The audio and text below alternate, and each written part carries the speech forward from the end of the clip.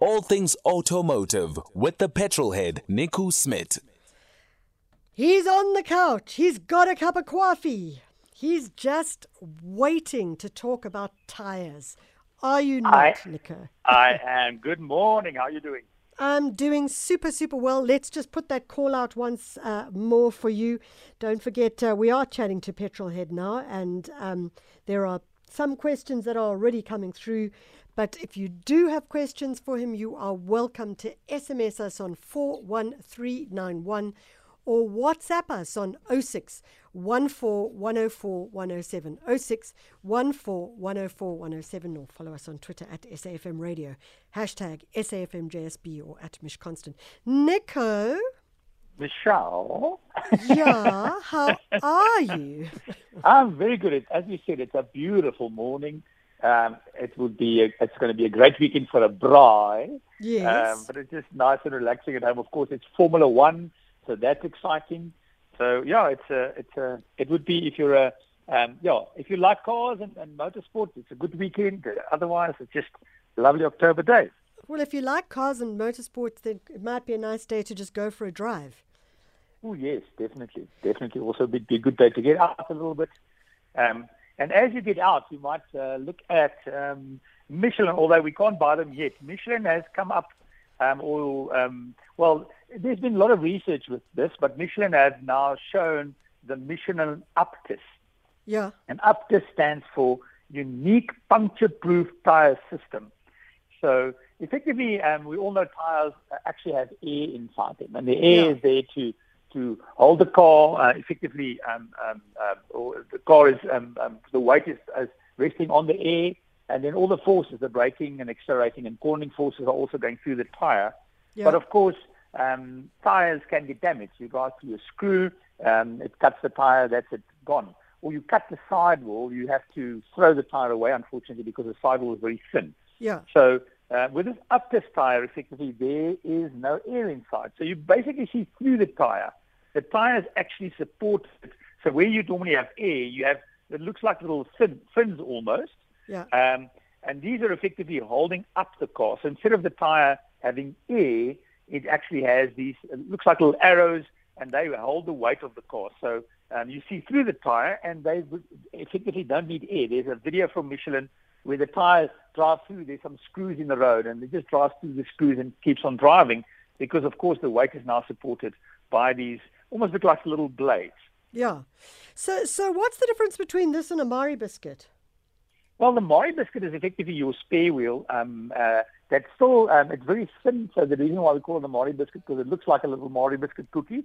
It sits in the back of the car, but it still needs air. So the Mari biscuit still has air in it. And because it's thin, normally they run on a pressure, I think something like 4 bar. So you normally pump them quite high, and they're emergency tires. But the fact is, there's tires, as soon as there's a screw in them, you throw them away. You can plug them, of course, or when the sidewall is cut. But a lot of tires are lost. So Michelin is saying, listen, we're going to introduce this by 2024 onto the road. And they're saying they can save worldwide, if you have more people driving with these tires, up to 200 million fewer tires each year would be lost. Wow. That's a lot of tires. It's a sustainable design then. Exactly. Of course, there's a lot of questions that you've got to say, how will they work? Because, of course, are they heavier? And you don't want the tires to be heavy because, tires themselves are light. Now, with the sidewall with these blades, the tires probably will be heavier. How will they drive as well? Because tires having air, the air is also like a cushion on the road. Yeah. So is this going to be harder? Also, how quiet are they? Because most cars nowadays they're getting fairly quiet. So what you start hearing is you're hearing the tire noise. And of course, it's interesting to say how will the safety systems work, your stability control, your ABS, would they be different with this tire? And then for me as well, what would the cornering forces be like? So if I had a performance car and I put this on the racetrack and I take these tires around corners, how would they perform? I'm sure there'd be very little body roll because normally the tire can roll quite a lot. This looks like it's quite stiff. So that would mean there's a lot less body roll. And of course, the last thing is the cost would also be an implication because if it's new technology, they might really be expensive. And anybody nowadays the tires knows that tires, when you replace tires, it's sort of, let's call it a grudge purchase because it's a lot of money. You don't really want to do it, but effectively your safety is at stake. So replacing tires is not something you want to mess with. So I'm not sure what these will cost, but it's a really interesting technology. So if you're interested in looking at that, simply look for the Michelin Uptis, and you can see some images and videos of that. There's a lot of the Michelin's website also shows some nice videos on that. And the Uptis is Unique Puncture-Proof Tire System. That's what it stands for. Yeah, so it's really quite a cool. Let's see where that goes. Nico, I'm just interested when I look at this image of this tire. So we're now looking at the potential of a tire that has no air in it. What about things like, I mean, you mentioned it like that. Will it have flexibility? I mean, are these little ridges that are all the way around the tire, which is holding it up, are those made of rubber as well, or what are those made of? They're actually made of glass fiber reinforced plastic. So they need to be a bit harder than rubber because they need to support the weight. Yeah. But it's almost, if you think of it, it's like a bicycle. You know, if you think of the big wheel with the spokes. Yeah. And as you're driving, how they're supporting the weight. This is what these sort of vanes or blades are doing. They're supporting the weight. It's also interesting the fact that you can see through the tire. I'm not sure if I like it or not. I'm probably leaning on the side that they're not the most pretty things from the side because we used to tires that are closed and you can see through it. But definitely it's an interesting technology. So let's see how soon those can be on the road. Before there was technology, a similar thing called the Tweel, TWEEL. And that was also sort of a precursor for this. So I think a lot of tire manufacturers are looking at this. And as soon as that, let's say Michelin puts this on the road and it starts working, other manufacturers are also going to jump on this quite soon. So let's see. Michelin said 2024. So okay, no more mentioning of the brand, please. Okay. Yes. Look. Okay. So here's my question to you. Very finally, is what happens with a tire like this with brakes? Like, if you brake, is it going to have the same? Well, that's a good question because, of course, when you brake, the weight goes forward. Yeah. And there's a lot more forces acting on the tire. But that's what those they look like blades, but those supports effectively. That's when they support the weight. So as the tire leans forward, these vanes or blades, they look like little blades or little arrows. They'll support the weight, so they'll support the braking force. But I can tell you that as a manufacturer, which shall not be named, would do lots of testing before they actually put this out. So they would drive this on racetracks, drive this for long distances, drive this on roads, probably take it to the Nordschleife. So drive it a lot and test it a lot before it actually comes, before it's in production. I can assure you this, manufacturers, tire manufacturers, lots and lots and lots of testing is done. It's not just a simple case of, hey, that looks like it, let's try it, okay, we'll put it out there. So definitely lots of testing would be done before it comes into production. When are we going to see it? When are we going to see it in South Africa, do you think?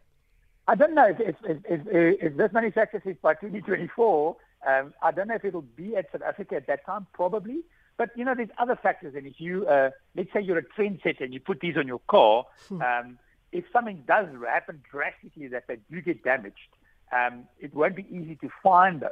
But on the videos, they drive through a screw and just keep on going because, you know, even if the screw goes through the tire, it's not, the area is not destroyed. So if there is a situation where the tire really is destroyed, then, you know, are they, let's say, and you found them in Gauteng, but you're now somewhere in the Karoo, how easy can you get them? Because even for a lot of other cars nowadays, sometimes you put wheels on a car, and then when it's time, let's say you do let's say it's a normal tire, and you damage the tire, sometimes you really battle to find a replacement. That is definitely a reality that a lot of people have been faced with, that they damage the tire, and they actually can't find that size of tire easily. So it's actually even currently quite an issue of replacement. Jeez, it's completely fascinating. I look forward to seeing it in the rubber or in the glass fiber or whatever you call it. And driving a car with that, I look forward to that as well. Yeah, the Unique Puncture-Proof Tire System is what Uptis stands for. So we've got a couple of voice messages. Let's go to the first one. Good morning, Michelle and Nico. This is Derek from Mhlanga. Just commenting on rotation of tyres. I know tyre dealers suggest that every 10,000 we rotate tyres. However, I wrote to Car Magazine a few years ago and they tended to agree with me. My view is that you don't rotate at all, because if it's a front wheel drive, obviously the front are going to wear faster than the back, but that doesn't matter, because when they do wear down, you just put new ones on the front. When the rear ones wear down, you put new ones on the rear, and provided alignment is fine, they should wear evenly. So I think it's a total pointless procedure to rotate front to back, back to front every 10,000 k's. I think it's just a money-making scheme. What's your comment? Well, that's interesting. Like anything else, if you go to two doctors, you're going to get, or you could get two different opinions. Yeah. So definitely there can be definitely a merit in that argument to say, listen, if the car's a front-wheel drive car, the front wheels are going to wear quicker. So when it's time to replace, you only have to replace the fronts. When it's rear-wheel drive, but you're eventually going to replace the backs as well. But the tires that drive, the driven tires, will wear quicker than the non-driven tires. So rear-wheel drive car, the rears will wear quicker. Also, if you have a rear-wheel drive car, some rear-wheel drive car vehicles, the rear tires are wider. So anyway, then you can't rotate. It could also be that it depends on how the tire itself is wearing. If it's not wearing evenly, that and the alignment.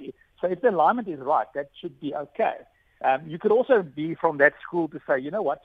If you're rotating, because if the fronts wear more, you only have to replace two tires at a time. If you, however, are rotating tires, what eventually should happen is when it's time to replace, it might be a little bit longer before you wait to replace, but you still eventually will have to replace. But then you replace all four as opposed to only two tires. The downside of the argument is this, that if you, it could be a downside. If the fronts are wearing a lot more, it means that when you get to the end of tread in the front, you might have not a lot of tread in the front and a lot of tread in the back, which would make the front of the car skid more, so it's more likely to understeer. Or alternatively, if you're just wearing the backs and eventually there's a lot of grip in the front and very little tread just before you replace, the car is more likely to oversteer. So there could be a counter argument for that to say if they're wearing at a similar rate, then the stability of the car would be sort of more neutral as opposed to more prone to under or oversteer. But then again, you could say, well, the stability control does make a difference. So like anything else, I think this is a decision you personally make. I personally, in my car, I do every time there's a service, because every 10,000, it's also not a practical way, because how are you going to do this now? Get to the garage and move the tires yourself. So what I personally do is every time my car goes for a 15,000 k service, I normally just rotate front to back so that they wear evenly.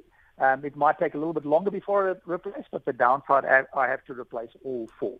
So I think either one, it depends on what your preference is. But you're going to get two different answers from different people in the tire industry. And again, I do respect Car Magazine, because I do believe that they're definitely leaders in their field and they've been around for a long time. So they definitely know what they're talking about as well. Got another message for you. Good morning, Michelle. And my question I would like to ask is that I've been driving this car for about 6 to 7 years. I would like to see the indication on the dashboard for this a gearbox oil. It never appears. I don't know when is my gearbox oil empty. Really, I'm struggling to find that. Can you tell me, please, what do I do? What do I need to check if I want to check if my gearbox oil is empty or is lower? Thank you very much, and have a lovely day, you too. Okay, so Nico, I didn't even know that your gearbox had to have oil. I learned something all the time. Yes. So definitely they do, and of course, even torque converters, inside the torque converter there's oil. What it is, I don't know what kilometers the car is, but normally the manufacturers would have a certain prescription about when it's time to replace that. So it doesn't happen at every service, but it might be at, let's imagine, 150,000 kilometers, you need to replace gearbox oil. So what I suggest is simply phoning the manufacturer or going to the manufacturer. because you can get advice. It's not going to cost you money to get advice from a manufacturer. So whatever the car is, I would go to the dealership, and I would ask them. I'd say, listen, this is my car. My car is now on 150,000 kilometers.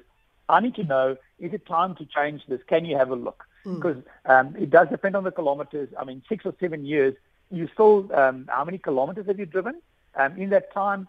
But there's also, of course, a time frame. So it could be that after 6 or 7 years, the manufacturer says it's time to replace. So even if you've only done so many kilometers. Exactly, because it's like fuel. Fuel eventually will get fraught in the tank if you don't drive it, and oil also has a certain life. So I would suggest that my advice, if I was you, I would simply go to the manufacturer. I would drive there, say, here's my car. What is your suggestion? When is it time? Can you have a look? And what will it cost if you do have a look? Okay, fantastic. Another message for you? Hi, good morning, Michelle. Good morning to Nick as well. Thanks, Nick, for the advice on the small SUV. I did manage to get that T-Roc for my stepdaughter.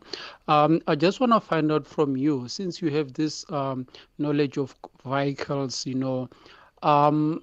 where will you advise someone, to shop when he's looking for a reasonable insurance, because I think I'm being ripped off here, because the insurance that I'm using, I'm paying 21,200 for 3 cars, which is the Toyota Double Cab Legend 50, Mercedes CLA 45, and then the Mercedes V300D exclusive.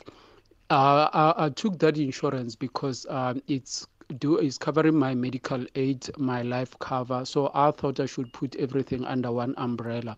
But to my surprise, when I do everything, I end up paying 21,200 for 3 cars every month. So I wonder, what about people who are driving the Lamborghinis and then the Rolls-Royce Cullinans? How much are they paying? So just want to get an advice from Nick.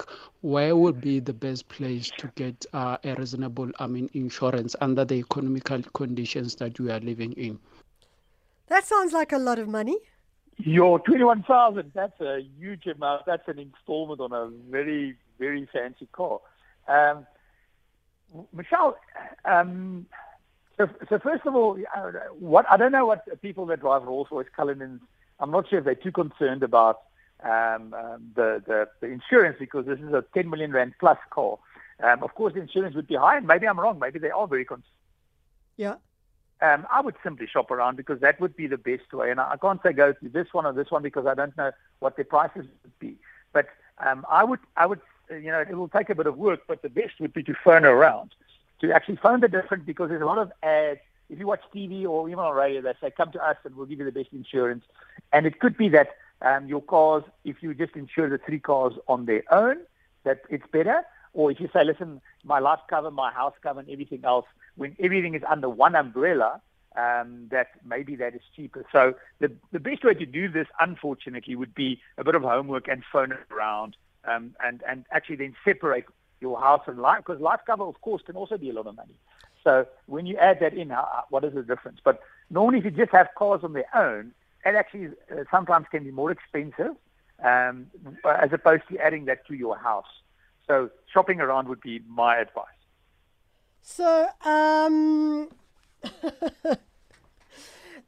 Nick, what you're saying is that 21,000, if it's insurance for 3 cars, that may be too much. That sounds to me like a lot of money. Of course, manufacturers look at risk as well, and they would say, what is the risk of this car being stolen? And that could affect it. So they might say certain cars, the insurance companies believe are more prone to be stolen. And again, I'm not in that field, so you need to really stick to the insurance companies. But they might say, listen, certain vehicles cost more because there's more of them, and they're more prone to be stolen. And for that specific car, it's higher. So I just think 21,000 is not a lot. Wait, Nico, you're cracking up there again. Sorry, say that again. It's expensive. 21,000 is a huge amount. That's crazy. Okay. So Nick has now given us the info. Go back, do your homework, and as Nico says, go and shop around. So, Nico, one of our listeners, Leva Mekwala, who's on Twitter as the unique one, says, please get Nico onto Twitter. And then he says, please. So why are you... Nico is not interested in social media because personally Nico thinks it's not worth his while. So the furthest social media I get to is WhatsApp, and I'm actually not very interested in social media. So there's no way. I know this is going along years ago. You guys, Monique was always trying to suggest that I go there. I just am not interested. So are you on Facebook? No. WhatsApp is the closest I get to social media. Jeez. You might call me a dinosaur if you want. My life is No, I don't. I think you're a smart fellow. Yeah. No, I'm not. I'm on nothing, and I'm quite happy. That sounds really, really good. Okay, so Nico, you are not on social media. You're only on WhatsApp. You're not on Instagram. You're not on Twitter. You're not on LinkedIn. You're not on Facebook, and you can't be bothered. Exactly. And you know what? Watch The Social Dilemma. There's an amazing documentary called The Social Dilemma. Yes. And look at that as to the danger of social media. Called The Social Dilemma. It really is an eye-opener. It's worth a watch documentary about social media. Well, I just want you to know that Karen in Dubai has just sent a message to say, hey, morning, I'm hearing you this morning in Dubai. Wow, that's awesome. That's brilliant. Why would you need to go on social media when you can just be on radio, hey? When you can listen to us on SA. Nico, we'll chat to you. Nico, we'll chat to you next week, Saturday.